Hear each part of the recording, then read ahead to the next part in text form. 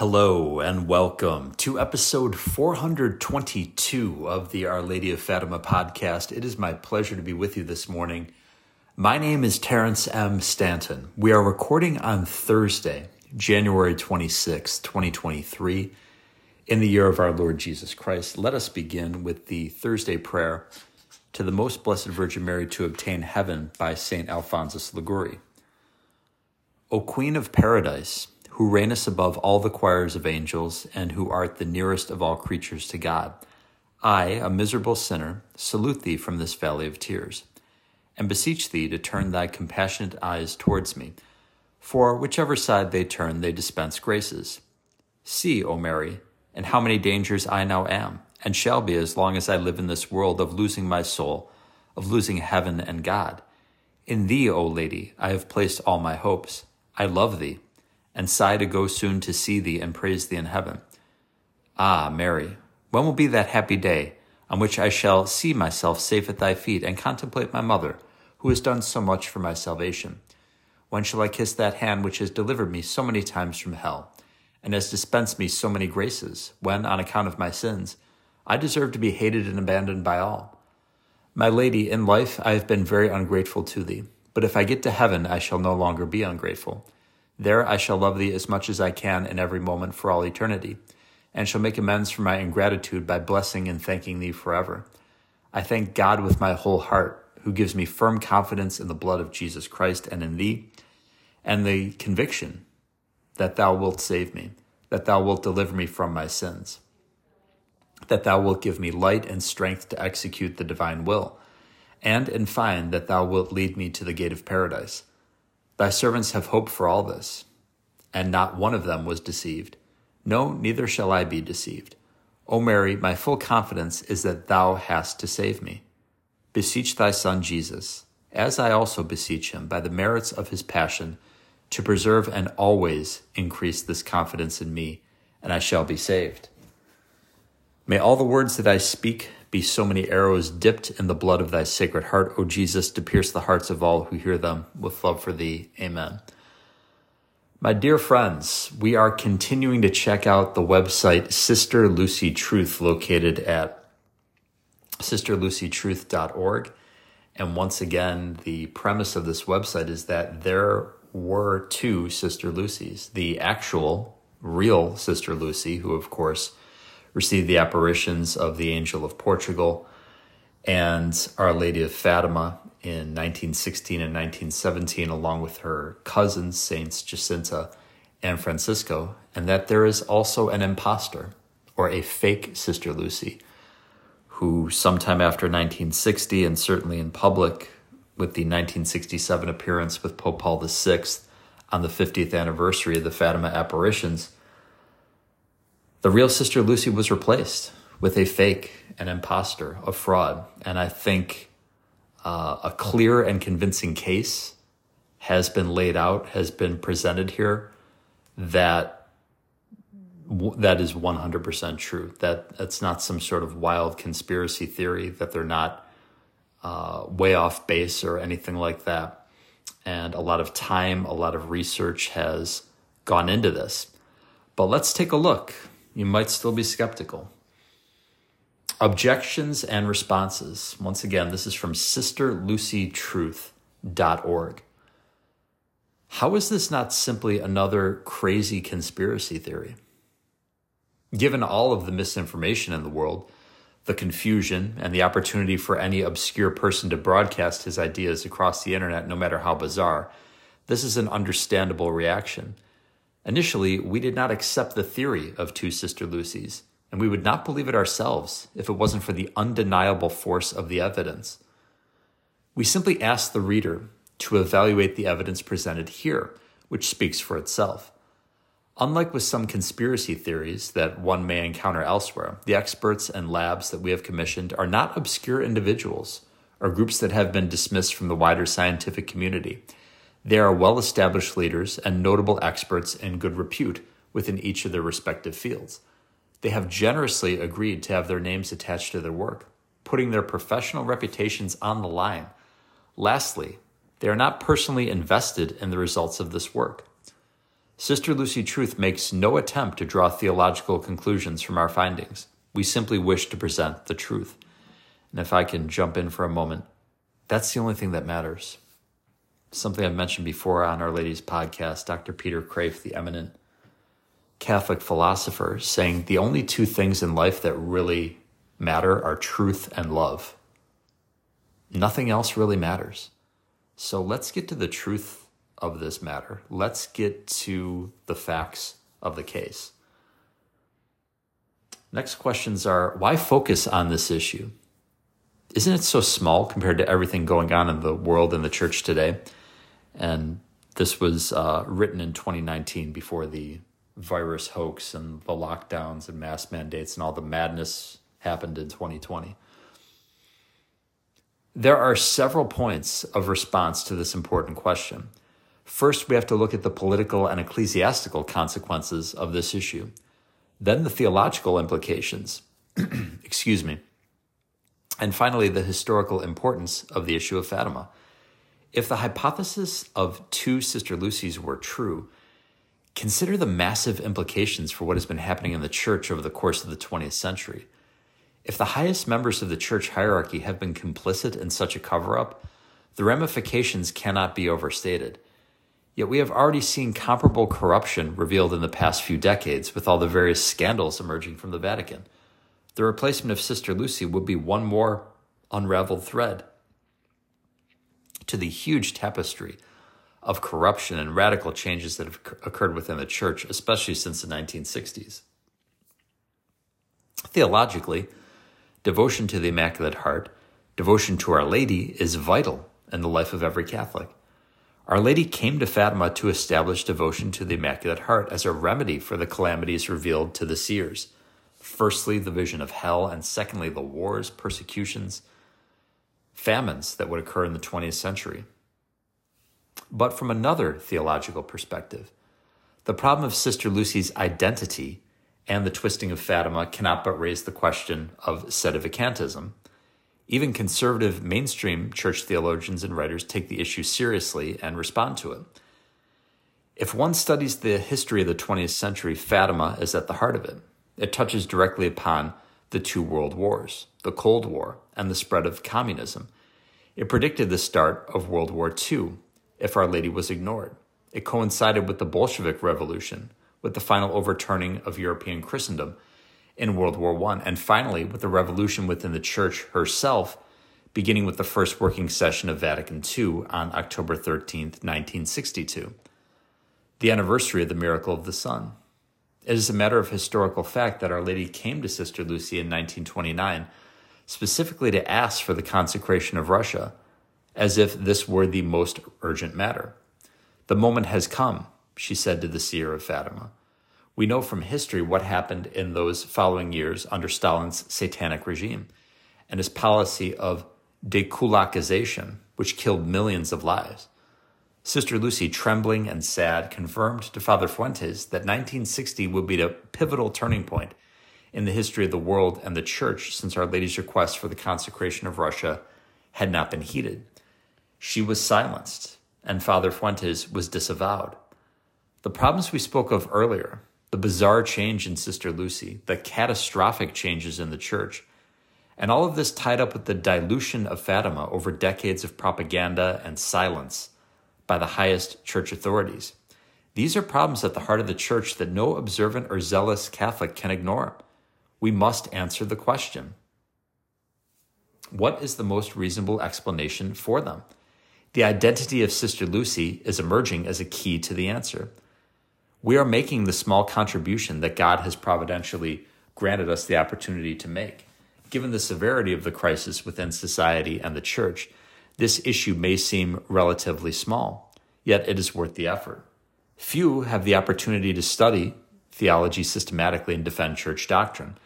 Few can become professional historians and publish how such dramatic changes would occur within generations. Fewer still can combine these fields with the opportunity to publicize this knowledge. Sister Lucy Truth is the simple and sincere effort of Dr. Peter Chonowski's to promote the true and the good in one small corner of the Church. I'll pause here for a moment. It mentioned the specter of sedevacantism. I, of course, wouldn't go that far. The sedevacantists think that the last pope, validly elected pope, was Pius XII, and that the chair is vacant, the chair of Peter, hence the term sedevacantism. I believe that the succession of the popes has gone on after Pope Pius XII, but you can see how some people get confused. When Vatican II takes place under John the 23rd, and then the seven sacraments, the manner in which they're ministered are completely rewritten under Pope Paul VI. The traditional Latin Mass is made almost non-existent. And if the rumors coming out of Rome are true, Pope Francis is going to try to suppress the traditional Latin Mass completely. That will never happen, but it appears he's going to attempt to do that. And all these other radical modernist changes that have happened since the 1950s and the 1960s in the church, you can see how some people would think, well, maybe there just isn't a pope. I would strongly disagree with that and advise people do not stray into sedevacantism, but people are very confused because they have not had clear and concise teaching coming from so many bishops in the church and even the popes for decades. The next section is, isn't Fatima simply a private revelation? Why can't we just ignore all of it? Yes, the Fatima apparitions are private revelations. After a thoroughly canonical inquiry lasting 8 years, Jose Alves Correa de Silva, the Bishop of Fatima, solemnly approved the apparitions on October 13, 1930 in his pastoral letter A Divina Providencia with the approbation of Pius XI.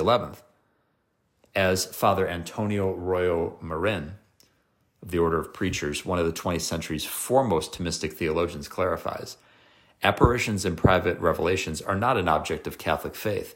It is not obligatory to believe in them, and because of that, it is also not heretical to deny them.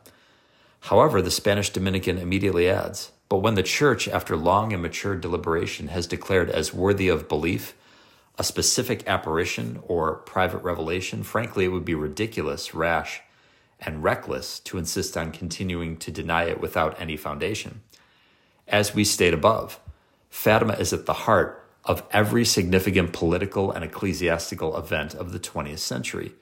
The overturning of Christendom in World War I, the prediction of World War II, the Bolshevik Revolution, Stalin's genocidal program of dekulakization, and the Cold War, and the Second Vatican Council, which marked the overthrowing of the traditional faith. The miracle of the sun is perhaps the most witnessed miracle in history. Our Lady provided this miracle to confirm the authenticity and importance of the Fatima message. As Antonio Socci summed it up in The Fourth Secret of Fatima, the Fatima event has received on the part of the Church, which in general is very cautious concerning supernatural phenomena, a recognition that is no equal in Christian history. One may certainly go on living his faith without any consideration of these facts, but anyone fired with an apostolic zeal for the state of the Church in the world would be hard-pressed to ignore them. It seems suspicious that the theory of the two Sister Lucies never showed up until 60 years after the fact, and, quite conveniently, has been promoted especially among sedevacantists to fit their own narrative. This objection is a textbook example of a logical fallacy called the genetic fallacy. The genetic fallacy is committed when a person attempts to disprove a position by pointing to how or why a person comes to hold that view, and so fails to assess the position on its own merits. For example, an atheist may dismiss Christianity by saying you believe in God because you just want to avoid going to hell. But a person's motivation for believing in God is logically irrelevant to whether or not God actually exists. It may just be the case that the atheist disbelieves in God because he doesn't want a place like hell to exist.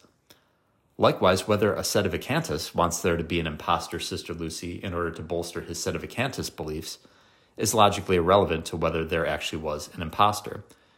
The truth or falsity of sedevacantism has nothing logically to do with the irrefutable force of the scientific and medical evidence that Sister Lucy Truth has gathered. Each position must be considered on its own merits. Sister Lucy Truth takes no official stance on the theory of sedevacantism. Clearly, the existence of an imposter Sister Lucy does not in and of itself mean sedevacantism is true, but it certainly raises the question. The fact of the matter is that the theory of two sister Lucys has been promoted for over a decade and by people who are not sedevacantists. As we state in our response to the objection about how a cover-up like this could be maintained for decades, the development of digital communications and the internet have provided an incredible catalyst for scrutinizing the historical facts. The determination to discover the truth of the matter by utilizing state-of-the-art facial recognition technology and expert medical analysis alone drives this project. And I would like to once again affirm whether the folks at Sister Lucy Truth believe in it or not. It's obvious, they've mentioned it a couple times, that some people are probably promoters of the theory of sedevacantism. I 100% reject sedevacantism. The Our Lady of Fatima podcast 100% rejects sedevacantism. I believe that all the popes since Vatican II have actually been the popes, and that the chair of St. Peter is not vacant. The next question is, will you not acknowledge the groundbreaking work of others in arguing for two sister Lucys? While the analyses of these individuals may contribute in important ways to the debate about Fatima, they nevertheless hinge on the author's personal analysis and gut feelings. When it comes to two sister Lucys, the analysis consists solely of side-by-side comparisons by laymen. The problem is that any other layman can come along and deny the gut feelings of these people with their own armchair analysis. Hence, there is endless arguing about what seems right to each. SLT's approach is completely novel to what has been done until now. SLT is about obtaining scientific, irrefutable evidence of the highest, most objective kind, which would even pass in a court of law. Our reports and efforts have produced precisely that. These findings cannot be dismissed as the supposed loony reflections of a lone individual, but are the findings of multiple experts and state-of-the-art facial recognition technology, which all have independently come to the same conclusion. The next objection: people's personal opinions override any deference to scientific or expert authority. They say, it seems to me, looks to me like, based on what I've read or heard. SLT moves past all personal opinions, which leads to endless bickering. This is why we have commissioned multiple scientific and medical experts, people who are specifically trained and competent in their fields, to conduct the analysis that we have asked for. They have all independently concluded the same thing. There are two individuals. It is simply impossible to explain these scientific findings on the theory that there was always one Sister Lucy. No matter what a person may have read or heard, these historical changes in scientific facts must still be explained. One simply cannot account for the differences in every aspect of her life as demonstrated above with the idea that there was only one Sister Lucy. We can take the line of Sherlock Holmes as our own. When you have eliminated all which is impossible, then whatever remains, however improbable, must be the truth. Next objection. Some dismiss the weight of the scientific evidence. Typically, it comes in the form of a cynical tagline: you get the results you pay for. First, this is an uncharitable assumption that we have dishonest motives, and this alone should be sufficient to dismiss the accusation. But further, it ignores the fact that we have a public and professional reputation to maintain. Publicly conducting this sort of project has consequences. The scientists and experts commissioned also have public, professional reputations on the line. Further, they are not personally invested in the results. All of them were given this material for analysis without any explanation of the desired results. They were simply asked to analyze and deliver the conclusions based on their own expertise or technological equipment. They all independently came to the same conclusion. There are two individuals. The most critical response, however, is that we received results that we did not expect or want, such as the iProbe lab or the handwriting analysis of the third secret. If we had simply paid off these experts, then all the results should be in our favor. The fact that not everything lines up as we had hoped or expected is a further proof of their objectivity. Why don't dental work or aging explain the differences in appearance between the two Sister Lucys? Dr. Ruud Karsten, Dr. Julio Garcia, and Lois Gibson all independently affirmed that the preponderance of physical differences between the two Sister Lucys cannot be explained away by dental work or the aging process. They further state that the differences are so significant that the most reasonable explanation for them is the existence of two separate individuals. When one considers that the success of their professional careers has been based on the rigorous competence of the medical and scientific training, it would be rash to flippantly claim that they were all wrong on the same points. Why has it taken so long to prepare and publish this material? Money, time, and manpower are the simple limiting factors, and any additional delays come down to logistical difficulties. The handful of individuals working on this project all have full-time responsibilities beyond SLT. Further, they are scattered across the United States, and as everyone also experiences, unexpected personal issues may arise that cause further delays. We don't have a dedicated team working around the clock. Regarding the actual commissioning of reports, it has taken extensive time to gather all the relevant evidence. To confirm its quality and authenticity, for example, we decided not to pursue an analysis of one supposed text of the Third Secret, since there were too many problems with the questioned document to warrant spending the money. To plan and estimate costs, to judge the return on investment that any particular analysis may bring, and finally to overcome false starts and dead ends. It is unfortunate, but perhaps to be expected, that some have uncharitably assumed that this work is for financial gain. Nothing could be further from the truth. The fact that we have taken the trouble to register SLT as a tax-exempt nonprofit organization is a demonstration of our goodwill and seriousness. All donations and expenses are set aside only for the stated purposes of the organization and thoroughly documented. Frankly, we lose money by setting aside time for this work, and we are putting our reputations on the line. The next objection was, wouldn't Sister Lucy's family or relatives or the nuns of her convent have known that she was an imposter? Firstly, we don't know what Sister Lucy's family, relatives, or nuns knew about her, and barring the revelation of some unknown confession, we may never know. However, there are some truths we do know. The scientific and medical evidence we have is irrefutable. All the logistical difficulties of how an imposter could be introduced are secondary details that remain to be discovered. However, we know that the relatives were never allowed to see Sister Lucy face to face, but always behind the grill and in the presence of other sisters of the community. Hence, there was no opportunity for intimate or in-depth conversation. If it is true that the church replaced Sister Lucy with an impostor, if it is possible that the church was overrun by communists and Freemasons, is it not also reasonable to believe that these thugs acting in the name of the church exerted pressure on Sister Lucy's relatives to remain silent and pretend as if nothing were happening? This isn't proof that there was an impostor. It is simply stating that we should not be surprised that a cover-up would involve tying up the loose ends with whatever threats or means necessary.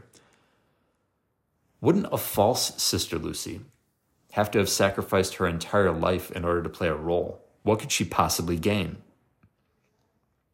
Many dedicate their entire lives to a cause, and many evil people have made incredible sacrifices for terrible purposes. Likewise, many heroic individuals have sacrificed everything, knowing they would never see the fruits of their actions. The work of internally subverting the Catholic Church in the 20th century by external enemies and conspirators is a well-documented fact. Have not communist or Masonic agents acted as priests and even prelates of the Church for the remainder of their lives? The purpose of playing such a role is simple: the destruction of the Catholic faith itself. Why replace Sister Lucy when the Vatican could simply silence her? For the simple reason that they could not silence the true seer of Fatima. Even more so given the Vatican's 40 years of silence following 1960 and its relentless propaganda to water Fatima down into a vague and generic call to holiness, prayers, and penance. They not only needed the silence of Sister Lucy, they needed her undivided support. Her writings from after 1960 bear this point out. She called for complete obedience to the post-conciliar popes. Her adulation of these popes culminated in her 1992-93 interviews and her supposed approval of the interpretation of the Third Secret given in 2000, all of which make the Third Secret about John Paul II, the great hero of Fatima. They could not silence the seer. Before 1960, she repeatedly insisted in her letters that obedience to our Lord and Our Lady compelled her to speak. They could not silence the seer, who did not hesitate to criticize each preconciliar pope who failed to heed our Lord and Our Lady's requests. In 1928, she wrote how our Lord is profoundly displeased. In 1929, she let it be known that the Holy Fathers themselves would fail our Lord as the King of France had failed him. In a 1935 letter to Father Goncalves, Sister Lucy's confessor, she wrote, "Regarding the matter of Russia, I think that it would please our Lord very much if he worked to make the Holy Father comply with his wishes." When Father Goncalves wrote back in 1936 asking whether it was still necessary to insist on this point, she answered, "Believe me, if it were not for the fear of displeasing our good Lord because of my lack of clarity and sincerity, I would never have decided to speak so clearly." And like a gadfly, she continued to repeat and proclaim the renewed requests of our Lord and Our Lady in letters all through the years between 1940 to 1952, and for the final time in 1957. At the end of 1957, she said in her interview with Father Fuentes, "Believe me, Father, God will chastise the world, and this will be in a terrible manner. The chastisement from heaven is imminent. The year 1960 is on us, and then what will happen? It will be very sad for everyone, and far from a happy thing if the world does not pray and do penance before then." Not only was Sister Lucy silenced, but Father Fuentes was publicly disavowed. The next bishop of Leiria, Monsignor João Pereira Venancio, said in 1960 regarding the third secret, "I can say nothing." Despite Monsignor Venancio's final attempt in a letter of May 17, 1960, to unite all the bishops of the world in preparation for the consecration of Russia, John the 23rd ignored it. From then on, not only silence from Sister Lucy, but any further word from her was in total agreement with whatever the church hierarchy wished to say about Fatima and the third secret. Not only was the Vatican able to finally silence the seer, who refused to remain silent, but they could have her agree with any change to the Fatima message they saw fit to promote.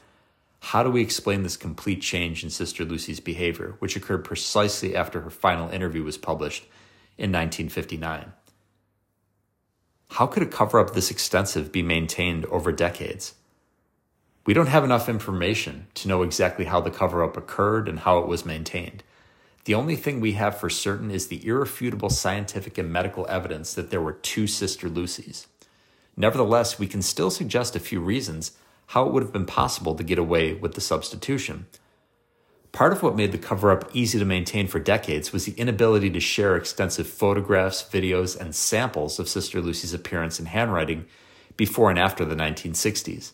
With the advent of the internet and social media, spreading this information has become easy and instantaneous. For the first time in history, we can see for our own eyes how Sister Lucy appeared, how she changed, as well as her handwriting. But imagine being a person seeing Sister Lucy in 1967 or in magazine publications afterwards.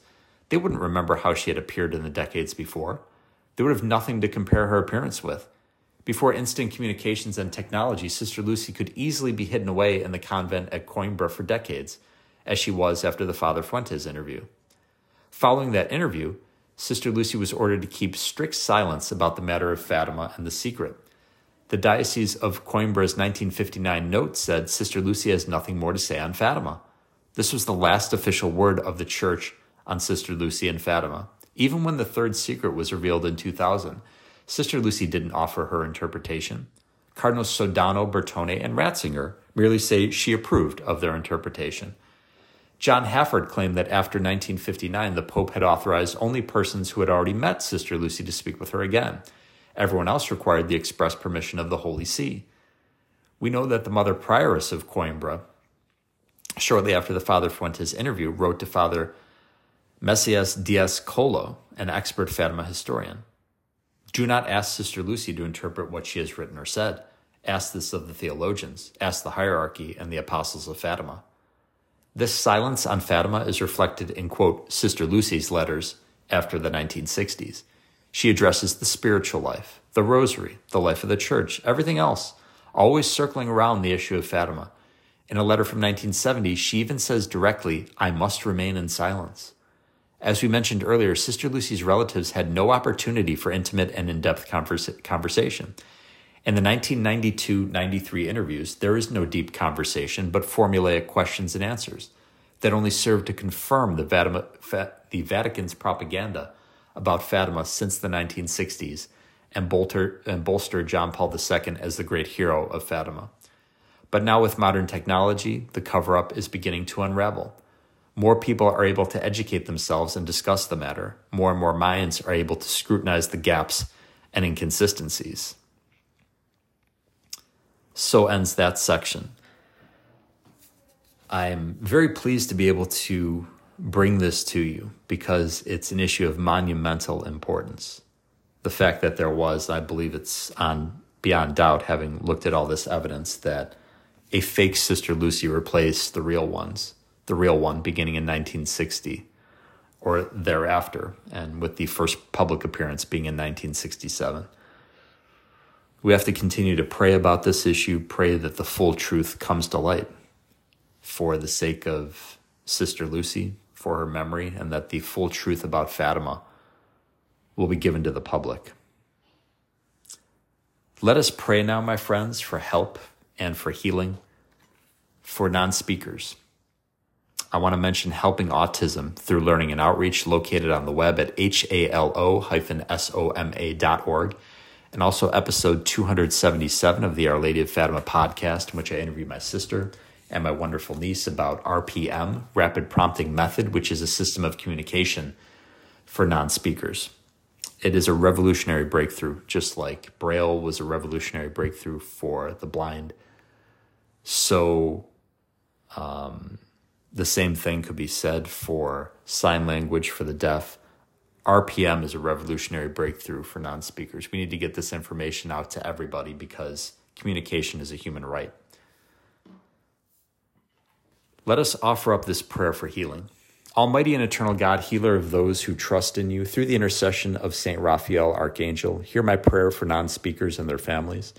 In your tender mercy, restore them to spiritual and bodily health, that they may give you thanks, praise your name, and proclaim your wondrous love to all. I ask this through Christ your Son, our Lord. Amen. The prayer of St. Louis de Montfort.